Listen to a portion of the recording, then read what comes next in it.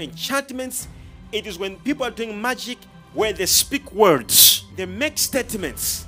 Can you imagine magicians were able to call frogs with words, making statements and in known languages, doing enchantments until frogs came out, making some crazy languages, incantations, spiritual stuff, words until frogs. How did Moses call the frogs? Hitting the water. How did they call frogs? Speaking. No wonder Jesus understands that you can only deal with enchantments with enchantments.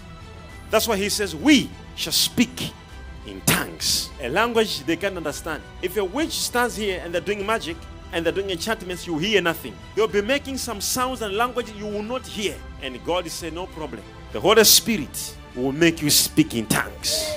If you are sensing some witchcraft somewhere, just go in your house, walk from the kitchen to your bedroom speaking in tongues, move around speaking tongues. You will be shocked. It's just the church doesn't even understand the power of what we speak, the power of even speaking. The church is not aware.